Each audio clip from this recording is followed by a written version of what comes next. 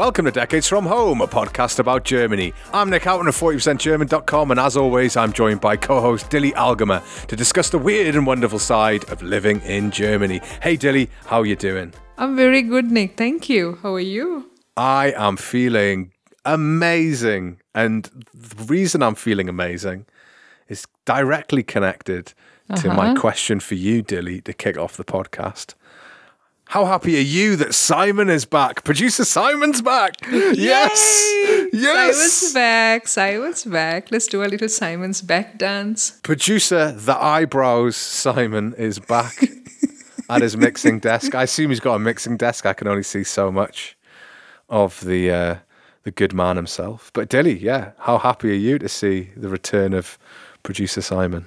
I'm psyched, as the kids say. I'm very happy to... You're so cool, Dilly. You're so goddamn cool. Kids think you're cool.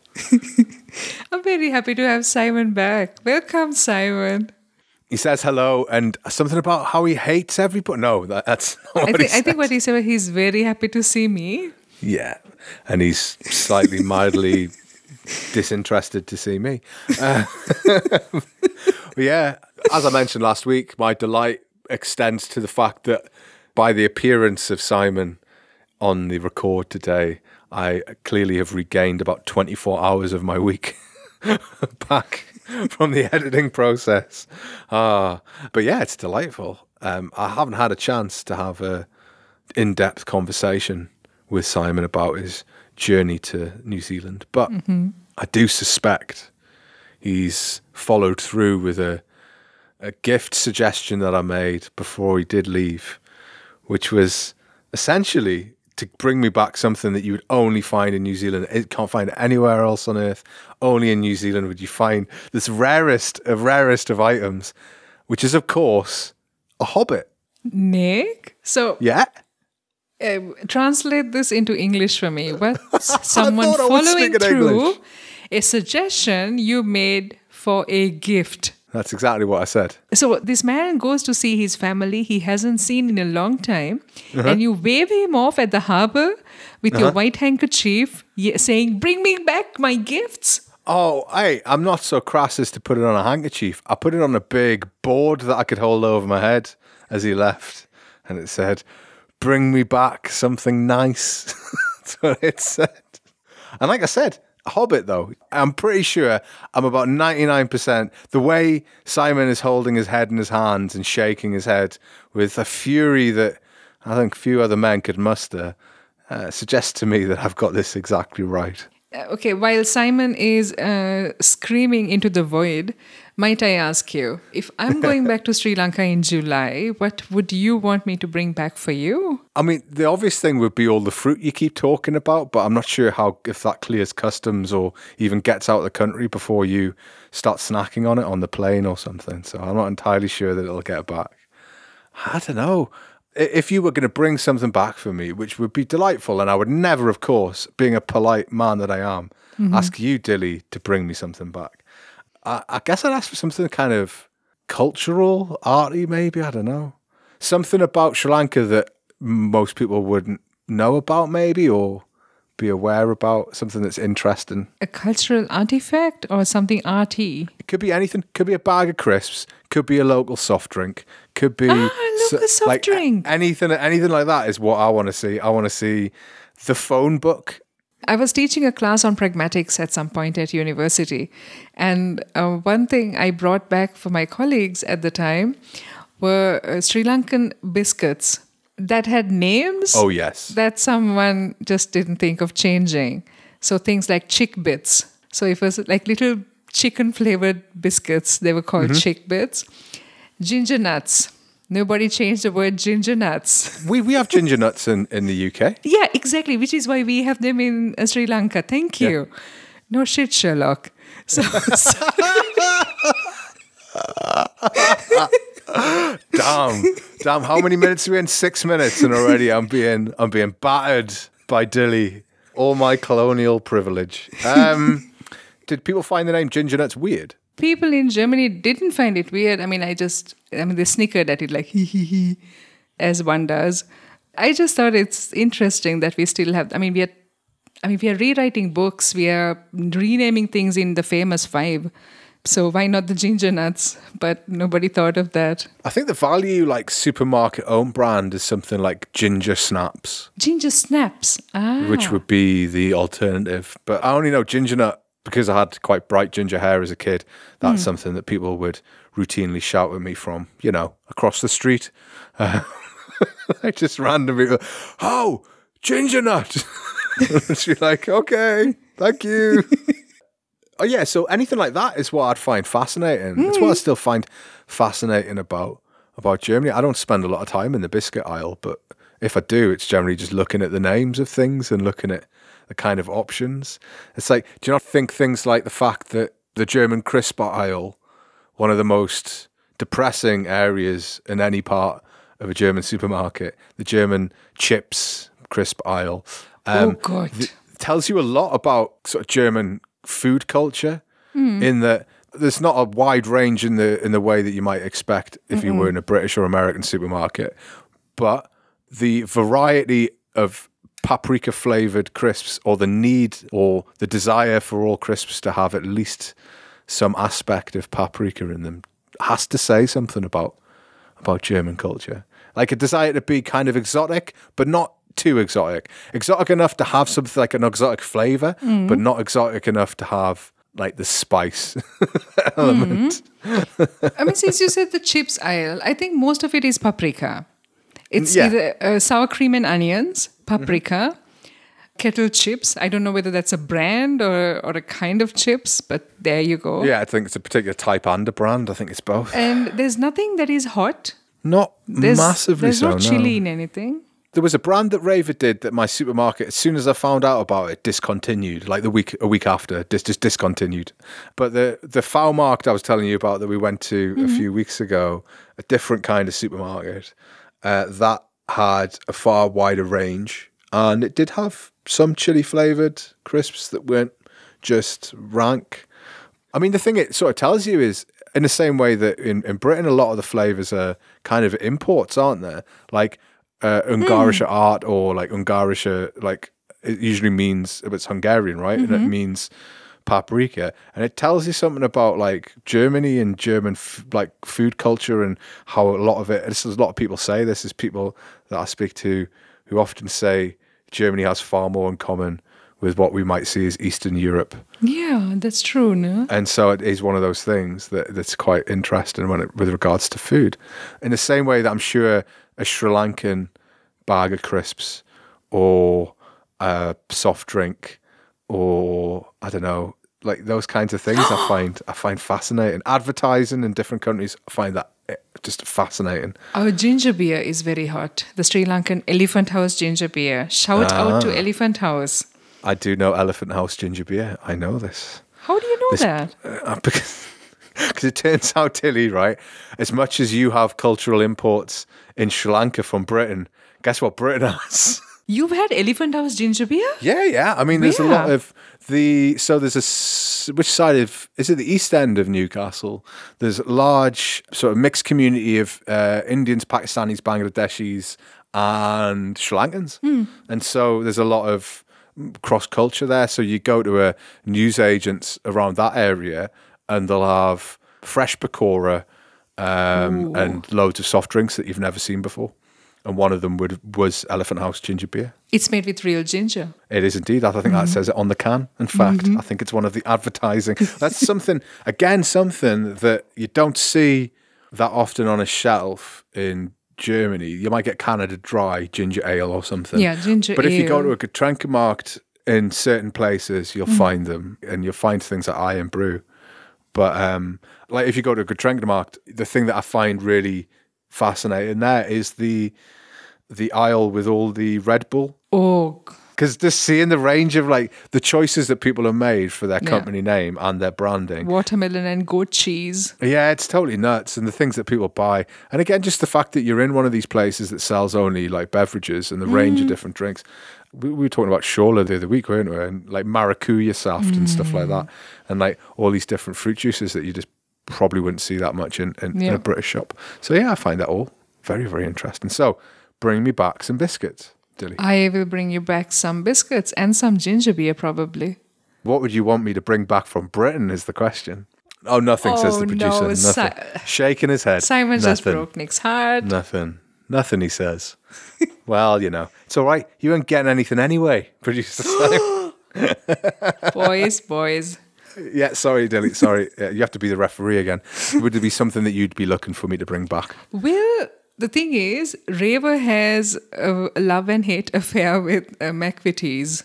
It says it like by the bucket at a point, and then like for 2 months it's gone, and then it's there. And I love McVitie's, but you know, I can source that. My people will speak to the Raver people. You sound like a mafia don. Which particular McVitie's biscuit are you looking for? Chocolate coated. Oh, right. So, okay.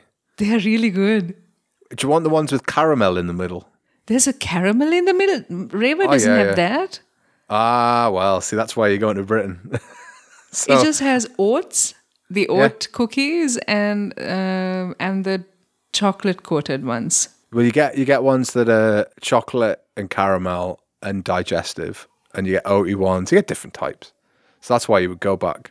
You get mini versions as well. That's what you want. Mini versions hidden in your pockets. So there's like selection in a little box? No. I mean, I think it's just mini bags. Oh. Yeah. See, you can see producer Simon beginning to question his decision to reject my very generous offer of a gift from Britain. Oh, well. I think Nick's eternal search for Simon's validation is going to be very entertaining for me. Dilly, I founded a podcast that I put out and myself that I edited like on my own for 2 years. I'm not looking for producer Simon's validation. I'm looking for everyone's validation. Anyway, enough about me. Until the next time I talk about it. We've got a wolf update, Dilly. We have a wolf update. I need a wolf update. Always. I'm up for it. After last week's adventures with wolves in Niedersachsen and the story involving a woman on an e-bike, can we just take a moment to point out how weird it is that we still talk about e-bikes? Like, do you not find e-bikes as a very dated term? Like e-car, e-bike. It's like if you went www.google.com. Like, it feels very dated. Like, do you not feel that the concept of an e-bike is a bit of a dated idea? Like the name. There is no way to Google without the www. It's just that everyone knows it. But No, but you wouldn't say it, would you? If you said it, you'd sound weird. You wouldn't say it, but with bikes, you still have a bunch of people who are valiantly saying, you know, I'll be damned if I ever get on an e-bike. I'm not lazy. And so you have like the normal bike people and the e-bike people, and you have to respect that. I know, I get it, but I'm just saying, like, wouldn't it be good if we came up with a more modern term for it instead of like making it sound like it's the mid-90s and everyone's got a Walkman, you know? Do you have a modern term to suggest? Look, my people are working on it. I'll come up with something for next week. All I'm going to be thinking about for the entire show is good names for e-bikes. So just remember that when you think I'm distracted. Anyway, stop my rant about towards e-bikes. Back to these Niedersächsische wolves. So yeah, the story last week involved a woman on an e-bike being followed by 3 wolves. But a report over the weekend was from Ostsachsen. And it's begun to make people question the general idea of rewilding, I think. And it does keep wolves in the headlines, so that's some kind of positive. So this is in the town of Weißwasser. A dog owner found their pet collie mauled and partially eaten after it ran after a deer. And the owner said they saw 3 wolves running away before they found their dog, which is quite a gruesome find, I'm sure. And according to experts, attacks by wolves on dogs are quite uncommon. But in this instance, it does seem to be exactly what's happened. And generally they say that conflicts only arise when dogs move into wolves' territory or are seen as a threat. Additionally, there's a problem with the fact that at the moment, February and March is the mating season for wolves. So, Dilly, any sympathy for the dog owner here? You're really putting me on the spot with that one, aren't you, Nick? I am. Well, I just caught you yawning, so it's time to wake you up. You think I didn't see it? You think I didn't see it? I see everything. I didn't think you'd see it. Father, forgive me. I'm a teacher just like you. If I yawned, you would see it from a mile away. You always see people yawning when you're monologuing. Kind of read my mind then, eh? Yeah. Well, anyway, back to you. So this pet owner let the dog off the leash. The dog got attacked by wolves and partially eaten. Quite horrific scene, but I kind of felt very little sympathy for the dog owner in that instance. Why? May I ask why? Well, you've got to know that you're in an area where there's wolves, right? There's no way that you don't know that. Yeah. Right? You'd hear it, no? It's Germany, man. Like, people talk. I'm sure he knew about the wolves. Especially about the wolves, right? Like, so it's sad that the dog got eaten, but also I don't feel like this is a particular argument not to have wolves in your in your sort of countryside. I know that you're judging me for this, and goodness knows why, but I do feel sorry for the man. I mean, he lost his pet, and obviously the wolves are getting closer to where the people live, which I think is probably what the politicians will say when they want to shoot at the wolves, like they did the one bear in Germany. Oh yeah, that was a good couple of decades ago. The bear that.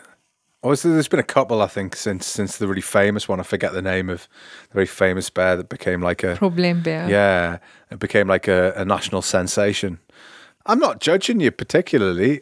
I think it's interesting that we talked about wolves last week, and then this has cropped up again, suggesting that there's more contact between humans and the wild elements of German nature. Do you think this is something that we're going to see more often then? I'm assuming. I mean, these things don't have food wherever they live, which is probably why they keep getting closer to human settlements. I'll be honest, I know I watched that documentary about wolves, but I can't remember how much wolves are into scavenging, like say foxes or in America like coyotes and things like that. It does seem like this is more of a territorial issue, which kind of leads me to my next question, I suppose. I feel like Germans in general are quite well educated, certainly in the south, about nature and about certain environments. But is it maybe time that we had a refresher on what kind of wildlife there is out there? I feel like other countries, certainly if we talk about Australia or something like that, very aware of the kinds of like animals that exist there. It feels like a lot of people, Australians that I've spoken to, maybe it's just the people who left, seem very aware of the different kinds of animals that will kill you. So do you not think it's time that we had something similar, a better understanding of our natural environment? Another angle to the same story might be that maybe now people will learn to keep their fucking dogs on leashes. Yeah, so that's what I was saying. Like, it does feel like the dog ran after a deer because it wasn't on a leash, which is pretty bad as things go. Mm-hmm. If I was a farmer and I had sheep or cattle or any kind of like animal in the field, and some idiot walks past with a dog off a leash and start chasing the animals, then I would be very annoyed. In the same vein, like if you know there's deer around and you've got a collie, yeah. Like, maybe you want to be a bit more aware of your own pet. I feel like it's an unnecessary situation that could have been avoided. Yeah. But maybe I'm being too harsh. Who knows? Speaking of other minor disasters, let's move on to the recurring story, a story that keeps coming back like a bad kebab. And that's the Berlin election. And there's an update on the Berlin election and the attempts to form some kind of coherent government in the fine city of Berlin.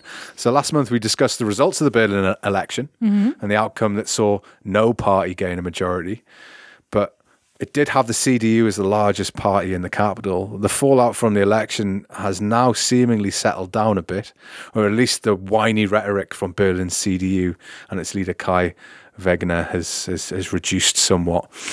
Almost a month on from the election, there still isn't a government in Berlin. This isn't entirely abnormal in a country with proportional representation and where coalitions are commonplace. Having discussed and rejected a possible black-green coalition, and that would be the CDU and the Green Party, it looks like we could be heading for a CDU-SPD coalition. And this could see Berlin rerunning the Grand Coalition, or GroKo. God, does Germany love a nickname for their government coalitions. And the GroKo was formed during Angela Merkel's final government in 2017. So the SPD have said they would like to poll their members. So we might not actually see a government in place in Berlin until the results of that polling, which should come in around April 23rd. So the election was the beginning of February. We might not see a sitting government until the end of April. Do you like that idea of forming a government that takes a bit of time to negotiate? Do you like that idea? I mean, are the people of Berlin happy with this? I mean, you're not going to have a government over Easter. I'll let you guess what the people of Berlin might think of this. Divided, I imagine, would be the answer. I must admit, when you said it's coming up like a bad kebab, I thought, okay, what has Markus Söder done now? So it was not Markus Söder. Not yet, no. I'm sure he'll chip in at some point. He's got his own elections to worry about.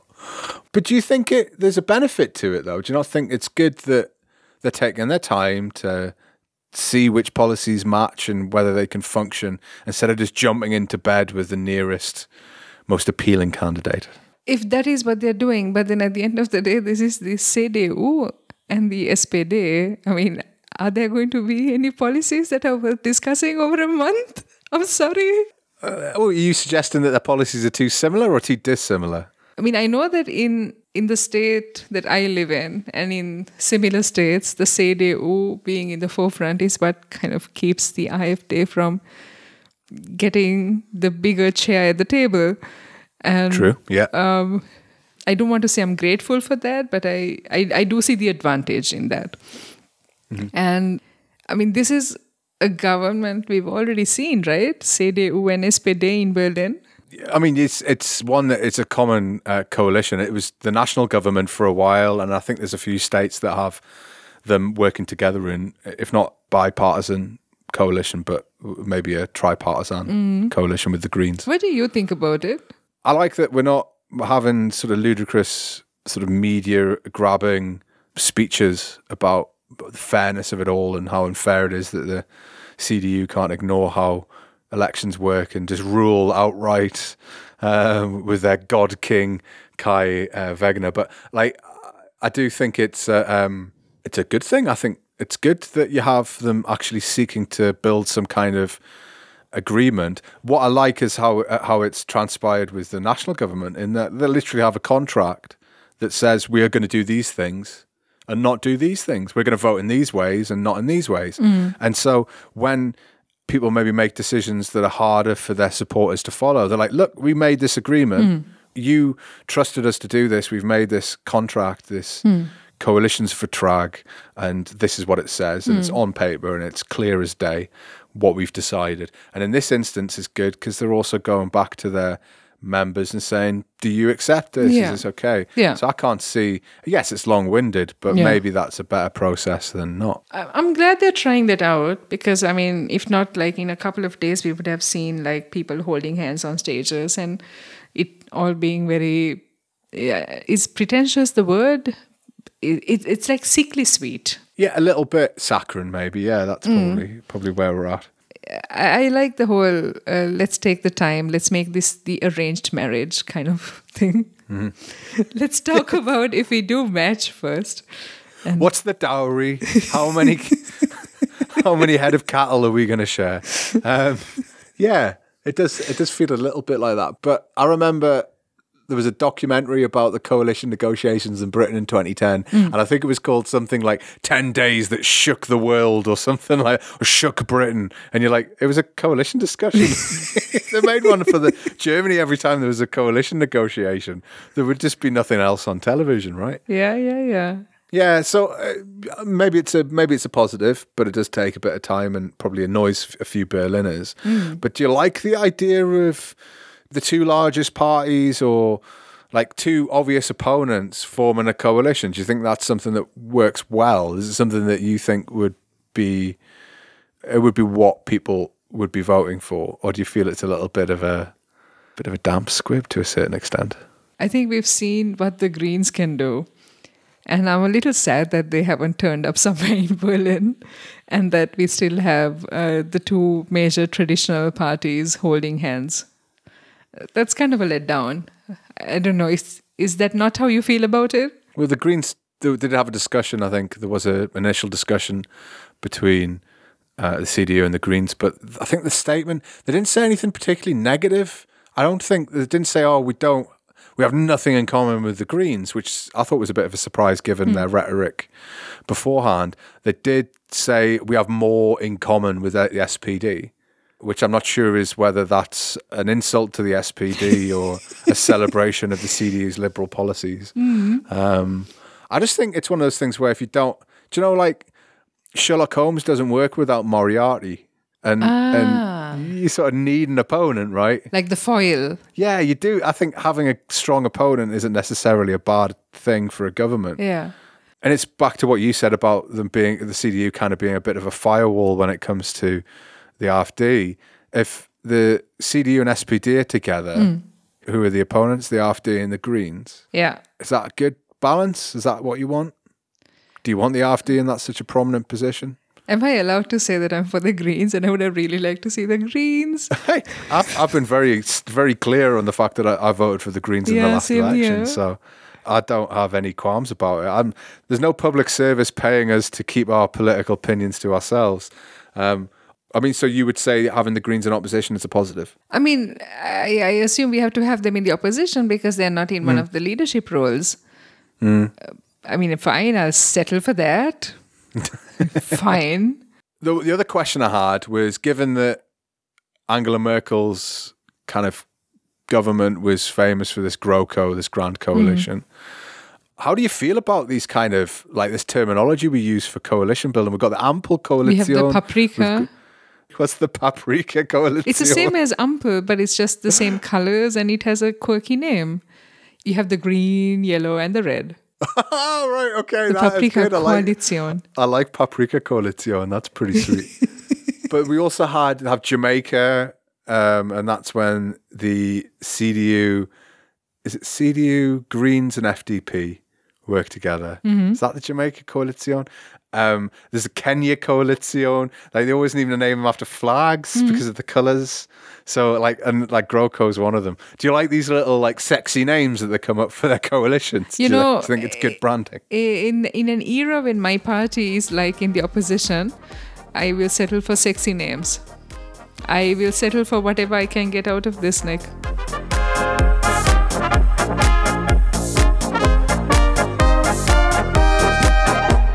So, for almost a year now, Germany has been debating the merits of environmental protests, especially from the group Letzte Generation, or Last Generation. These protesters have been responsible for gluing themselves to roads, to podiums of politicians, daubing various works of art in soup. Oh, Jesus, tell me about it. It's pretty wild.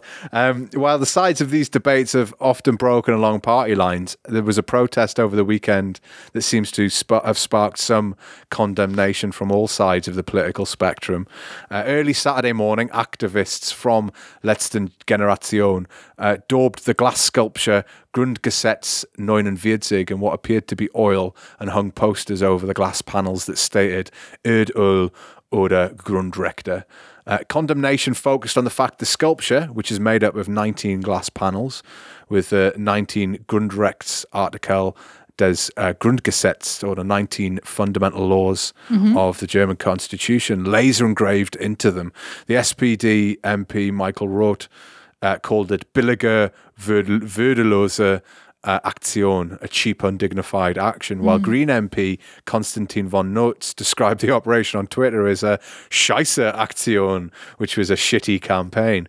FDP parliamentary group leader Konstantin Kuhler went even further by saying, wenn sich dieses Tempo der Radikalisierung fortsetzt, muss die letzte Generation früher oder später vom Verfassungsschutz beobachtet werden. Which essentially meant that if this kind of radicalization continues, the last generation will sooner or later have to be watched by the Office for the Protection of the Constitution, which is kind of like the FBI. So this is like an ongoing issue, and it certainly has been for over, I couldn't work out if it was over or under 12 months, but it seemed to come up weekly at this point.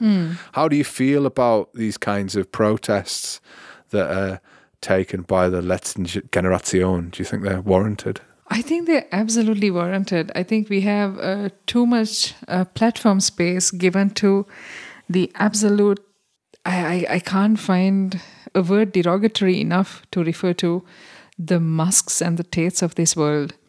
we have the wrong voices, the wrong opinions, having so much room, and we are seeing the effects of it. We are seeing the effects of lobbying and people not being taken.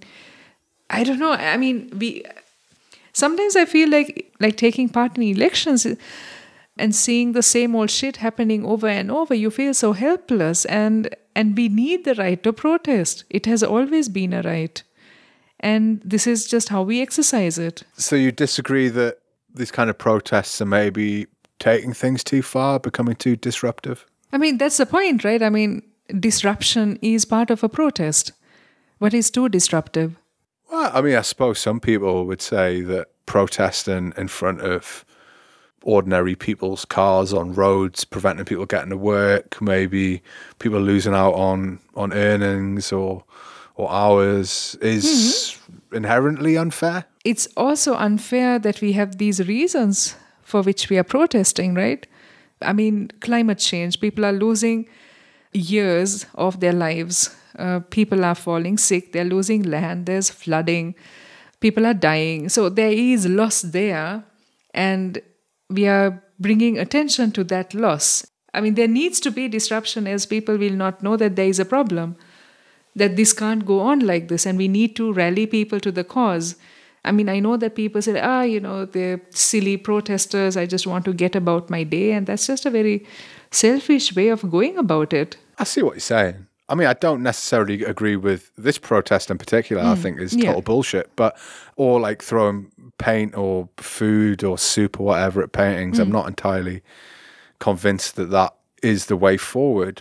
But what I'd love to see is people going, I disagree with this, but I also support our right to protest. I don't agree with this protest, but I do understand that this is allowed. But what you tend to see is people dragging protesters off the street and articles about the legality of doing that.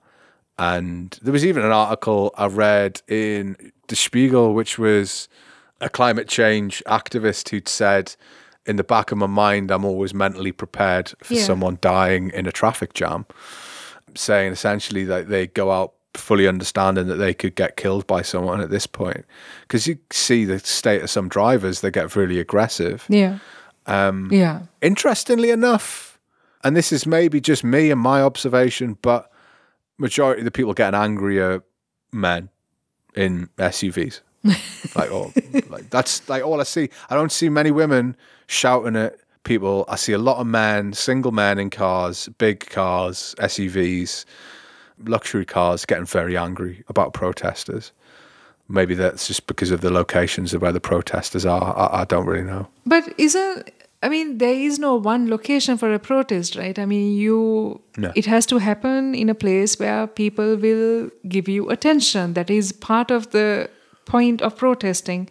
If you protest peacefully in inverted commas, if you protest in some kind of a forest somewhere, because it's convenient for everyone else not met by the problem, then there is no point in protesting. I think even the Sri Lankan government at some point came up with an agitation site saying that, the protests are getting, they're disrupting traffic and people need to get to work.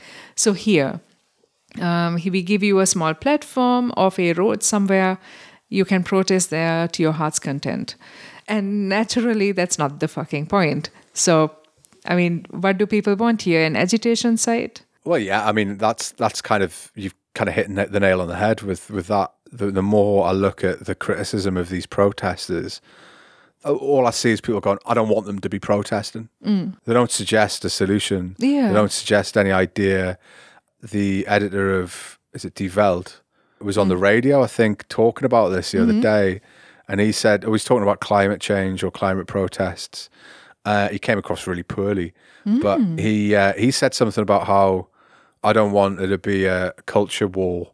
Or at least I'm not fighting a culture war. They're fighting a culture war. And he used the term Kulturkampf. And I looked at his Twitter feed and I was like, all you do is culture war, man. Like all your newspaper's about is trying to make some comment piece that is making fun of wokenistas and Letzten Generation. And it does feel very divisive. That's an accusation actually that's been levelled at the protesters themselves. Again, I wonder what your thoughts are on this. Do you think the protesters are causing the division here? Because it feels like it's becoming more and more heated every week. And as we've seen, the FDP politicians calling on the Verfassungsschutz to get involved. Do you blame the protesters for those divisions? For one thing, I think people are behaving like they're Victorians who need Epsom salt to bring them back. Like, it's getting worse by the day. Let's bring out the hounds, sort of thing. Yeah. And the Bundesverfassungsgericht. Verfassungsgericht? Verfassungsschutz. Verfassungsschutz.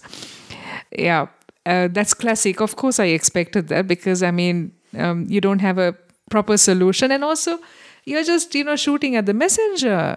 The problems are bad. Look at Pakistan. Look at all the floods. Look at all the Pakistani migrants that we have now. The protest is only going to get as bad as the problem. Well, I can't help but feeling that history's going to be on their side in 100 years' time when they look back at this period. I don't think it's going to be the people in the SUVs that everyone's going to be cheering. I think it's going to be the protesters. Yeah. I have a feeling it's going to be the same as how we see suffragettes. That's the instinct I have, but I know it's always dangerous to predict the future. But I can see them being seen as kind of heroic trailblazers. Although, possibly. Although I'm not entirely. I get there's this sort of a political connection to this particular protest. I didn't like it simply because I'm not entirely sure.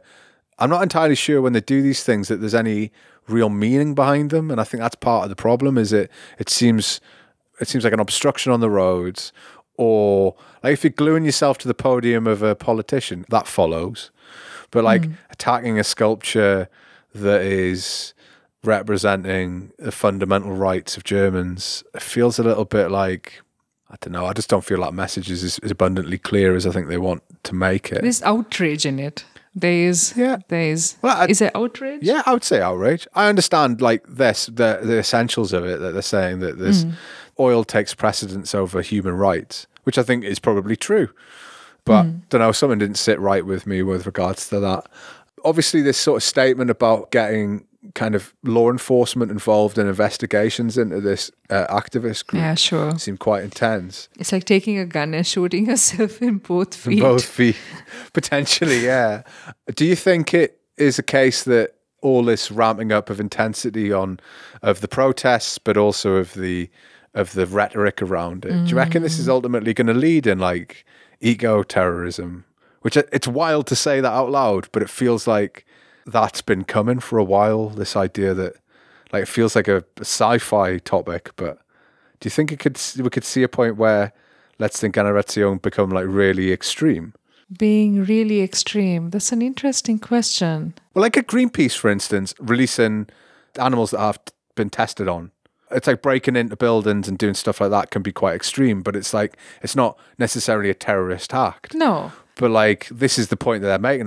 These guys are creating divisions. These guys could potentially become terrorists. I feel like that seems a little bit wild. I think it's over the top. And also, you're calling them terrorists by bringing in the law enforcement, right? Yeah, essentially, and it's not like they are doing something terrorist. It's like we are calling them terrorists so that we are in a position to control them and we won't get backlash over it. Isn't that the point? I guess so. I think as soon as you start investigating them with the level of force that they're suggesting, it discredits them. The government is going to look silly over it, I think. Really? Do you think that's what the outcome? I think a lot of people would be like, yeah, that's exactly what we should be doing. We'll be sitting on these young uns. Yeah. There is a sense of, certainly in this area for sure. We are overcompensated for conservatives here, but it does feel like a lot of people have no sympathy for these protesters whatsoever, outside of sort of universities. I don't know. I don't know whether we can say that sort of thing without having more information in hand. You seem to be more conscientious than most journalists in the country at the moment. So fair play to you. I take that as a very nice compliment. Thank you, Nick. If these people's lives are in danger, if you're going to have the law enforcement on them, for, I don't know, throwing custard onto the glass of a painting and the painting's going to be fine. I don't know. I might skip the country, Nick. It was again, I think it's the same editor of Die Welt posted something the weekend where it was protesters essentially taking the piss out of an SUV driver. And the SUV driver was stuck in traffic and was clearly very embarrassed by the whole affair. But it was just someone holding a sign and there was people taking photos and laughing at the sign because it was kind of making fun of this SUV driver. And when there's a joke about the left, in inverted commas, or a joke about the Letzte Generation, he'll like tweet it out and go, yeah, like this is write an article about it, going, yeah, this is great, this is really funny. And then when it came to like this thing of a group of like mild-mannered protesters kind of making fun of an SUV driver, it was like, this is so divisive. This is the end of Germany. This is the end of all civilization, you know. And it's all very hyperbolic and over the top. Yeah. And I kind of feel like that's where we're at, you know. We're at this position where we're at the pearl clutchy, as you said, this kind of Epsom salt stage. Yeah, that's exactly what Epsom salt is a good pull, though. Like, 'cause it is that kind of, oh, Dr. Cribbins, oh golly, what's happened, you know? And like, it's sort of, I've got a fainting fit. I feel faint. Lie down on this couch and loosen your buttonhole, you know, like that kind of thing. And it is very much like that. It seems to happen a lot with blokes in Germany, especially blokes in positions of authority, where like, anything they think is a problem is a chin-stroking, essay-worthy kind of problem, whereas everyone else's problems are just shit and stupid, or like funny, or just like of no consequence. And it just felt like, again, this is one of those situations where the first time I think I heard the term eco-terrorist, it was in a Johnny Mnemonic with Keanu Reeves back in the early 90s or something, you know? It's like one of these kind of things that a Hollywood director would think up as the heroes in a story, or like even the people in Avatar, aren't they eco-terrorists as well? I just think it's a bit daft. It's a bit daft. I think you're making terrorists out of people in order to claim some kind of high ground. Especially when there isn't any evidence of anything even approaching that. But this is the thing. In Britain, that's kind of how we treat our the same group. Extinction Rebellion were doing this well into the pandemic, and it seems to have sort of similar kind of tactics, gluing themselves to different things, throwing paint and causing sort of bother and general issues. And there was a point where basically now the police, like I think there was an incident last year where the police just turned up. They were preparing for a protest, peaceful protest, along with other protesters against government sort of intransigence when it comes to climate change. And the police just confiscated everything off them, took everything off them. In some cases, subjected them to strip searches and like really abusive kind of, very threatening kind of situations, especially when they knew that these people didn't have any dangerous items, but subjected them to strip search anyway. And that's quite heavy-handed. Well, it's not quite heavy-handed. It is heavy-handed strategy. And I think we're getting to that point in Germany, which is a bit of a shocker. You kind of hope that people would have a bit more, I don't know, a bit more support for the old kind of democratic rights that people have. Yeah. You see this, I mean, when I was living in Gießen and we had the protest for the Dannenrode forest. This was about the deforestation in Dannenrode for the purposes of extending an autobahn. And the people who protest are always treated so degradingly with violence. And it's like anything to do with nature. These things are seen as frivolous. You want to save a forest, you're like a tree hugger. And you want to save several forests, you hug trees in the plural. There's a way of looking at people they think are too leftist, right? Yeah, we call them like yogurt knitters. The who? There's a term, it's a really odd term that we have in Britain about yogurt knitting. Yogurt knitting? I don't know. I'm not sure if it's to do with the frivolousness of the activity or that it's like something to do with like eco protesters or environmental protesters eating a lot of yogurt and knitting. I can't quite remember what it is, but we do. That's a term that we yogurt talk knitting. About. Yeah, I do know what you mean. It is kind of considered a little bit ridiculous. But I don't know why, especially when you see how warm it's been over winter, flooding, all these other things. Yeah. So yeah, it's understandable. So I guess it's one of those.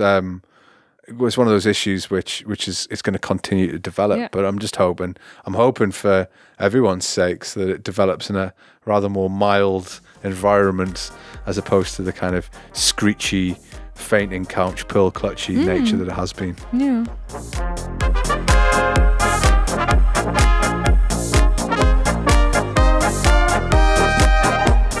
Following the public suggestion by Klaus Olbricht, Vice President der Deutschen Industrie- und Handelskammer, which means in English Vice President of the German Chamber of Industry and Commerce, Vice President Klaus Olbricht had said that English could become an official second language in Germany.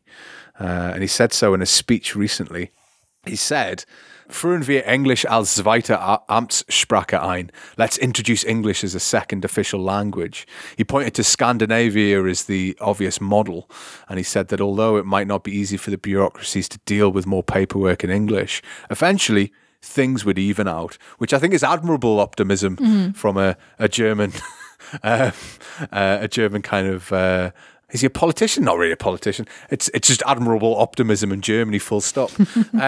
The seemingly drastic change of languages, one that would require a change to federal law, came on the back of the Federal Employment Agency reporting in November that Germany needed up to 400,000 people from abroad every year.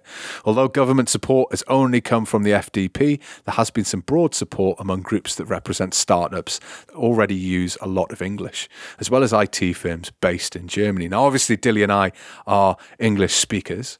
You would think, or at least we'd hope, that we would welcome English as an official second language in Germany. But would you, Dilly? Would you welcome the arrival of English as the official zweite Sprache? Extremely personally speaking, I would be very comfortable for other people to also speak in English, because this is how I would best explain myself. But I mean, is this going to help people who are just arriving in Germany? What does this mean for kids who are studying English in school and are finding it very difficult to learn a language that they do not use daily outside of school? Does this mean that the syllabi will be revised to reflect an English usage concurrent with English in other countries? What is this actually going to manifest itself as, having English as an official second language in Germany? What about other languages that are spoken more? I mean, we have, I think, Arabic spoken quite a bit, right? I would be right in thinking that 10% of the country speak Turkish. Ah, yeah, there's Turkish. Either as a first or second language. Yeah. I mean, why not, you know?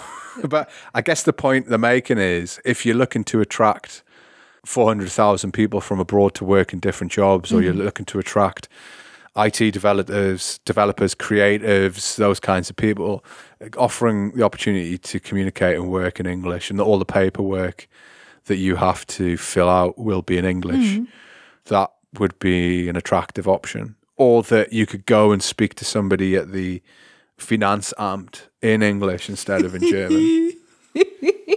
Like, that's, I guess, what the change would be. I'm sorry.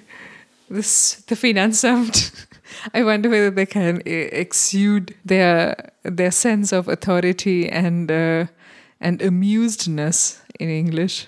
You've kind of zeroed in on something that might be a bit of a question, which is like the ability of Beamtes to speak English, and whether they can, like, communicating in English is different from speaking English, I would say, in the same way that communicating in German is different from speaking German, right? I feel like I speak German. I feel like I don't communicate in German. Yeah. And I feel like a lot of people speak English, but they don't communicate in English. And I think those two things are quite important to separate, because subtleties of tone of voice, subtleties of emphasis, the difference between how we emphasize nouns and verbs can be a real telling way of communicating. The subtexts of English communication, for instance, will that be included in this kind of course? But you do make a rare point, which is that, will this make children better at English? Will this mean that the entire syllabus for English classes has to be revised so that we can include more practical English, for instance. That is exactly what I meant when I said English that is used at the same time in other countries. Practical English usage, something that is relevant not only for getting marks or points at an exam, but in the Alltag or in everyday interaction.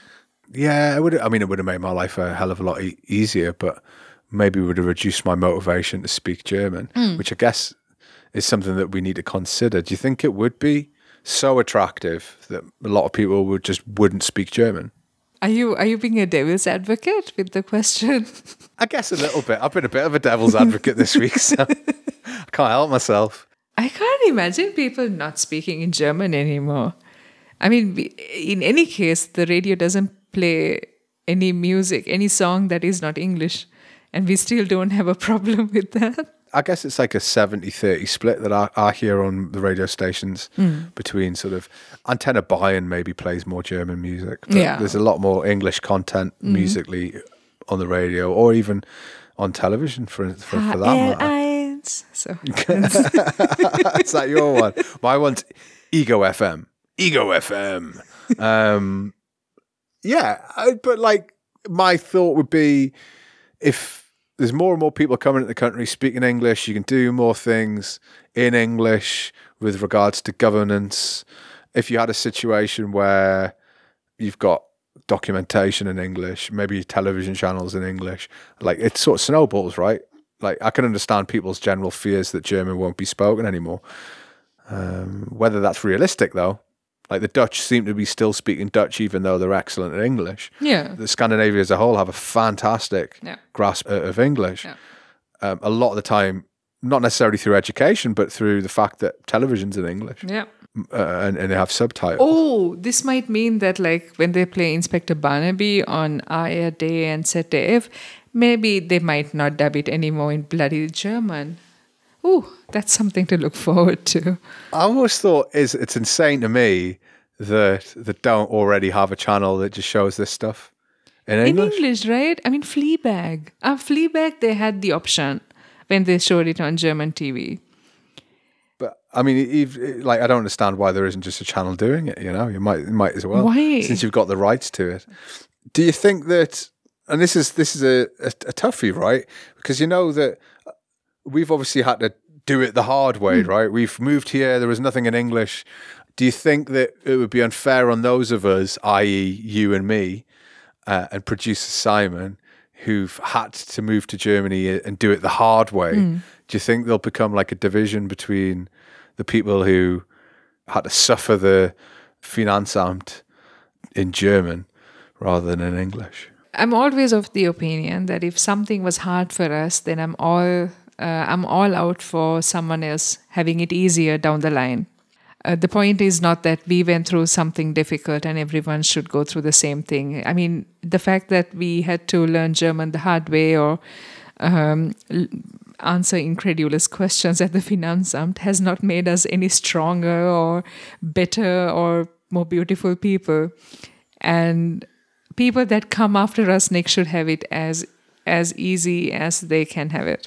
No, I disagree. We need all to be forged in the crucible of embarrassing Denglish conversations where we forget the verb ending and we can't remember exactly whether we were in the dative or the genitive, and we're not entirely sure if it's a masculine, a feminine, or a neutral noun, but we're probably just going to go with das and try and blunt force our way through this conversation.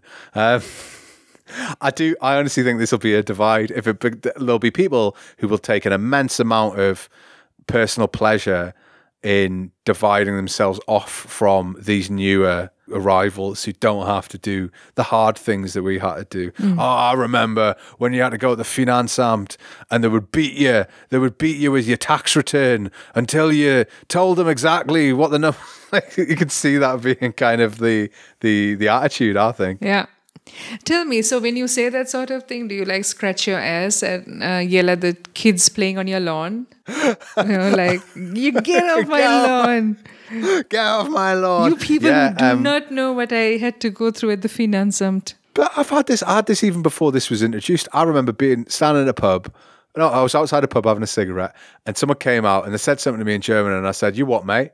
And I just didn't hear them, and I was a bit pissed. And they said, and I'm sure I've told this story before, and they said something like, "Oh, you're a native speaker in English," and I was like, "What did you say?" He said, "Oh, you're a native speaker. You don't speak German." And I was like, "I've been here for 15 years and I speak German fluently." And I was just like, "Good for you, mate. Like, fucking cool."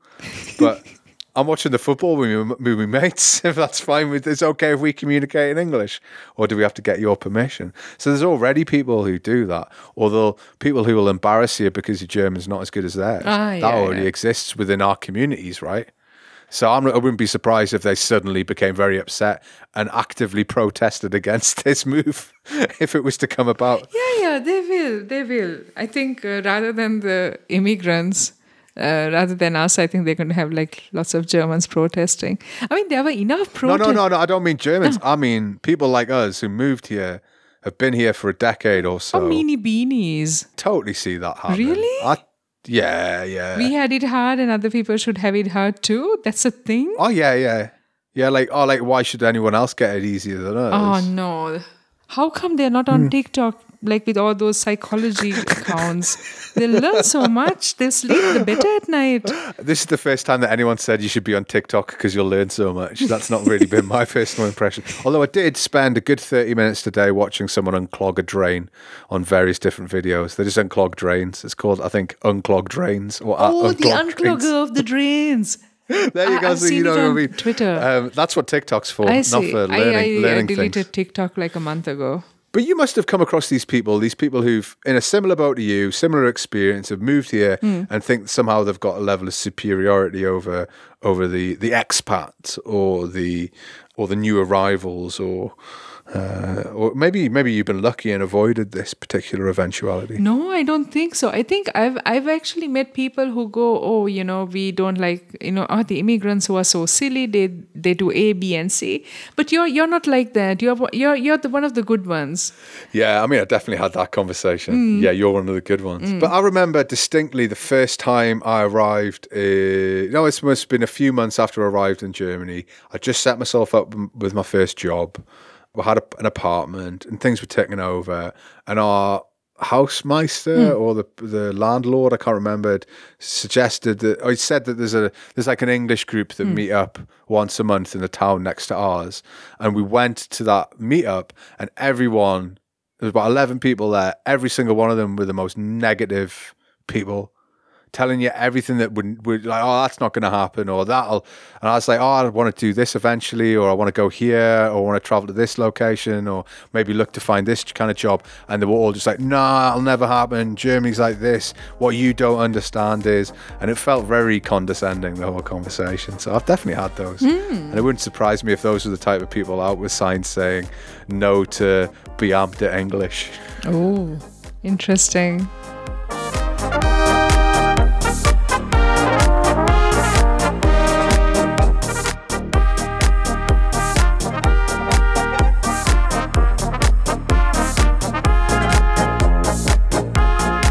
That brings us to the end of the show. We are going to teach some Beamtes how to say, "How may I help you?" Yeah, politeness. That's the first lesson, I'll tell you.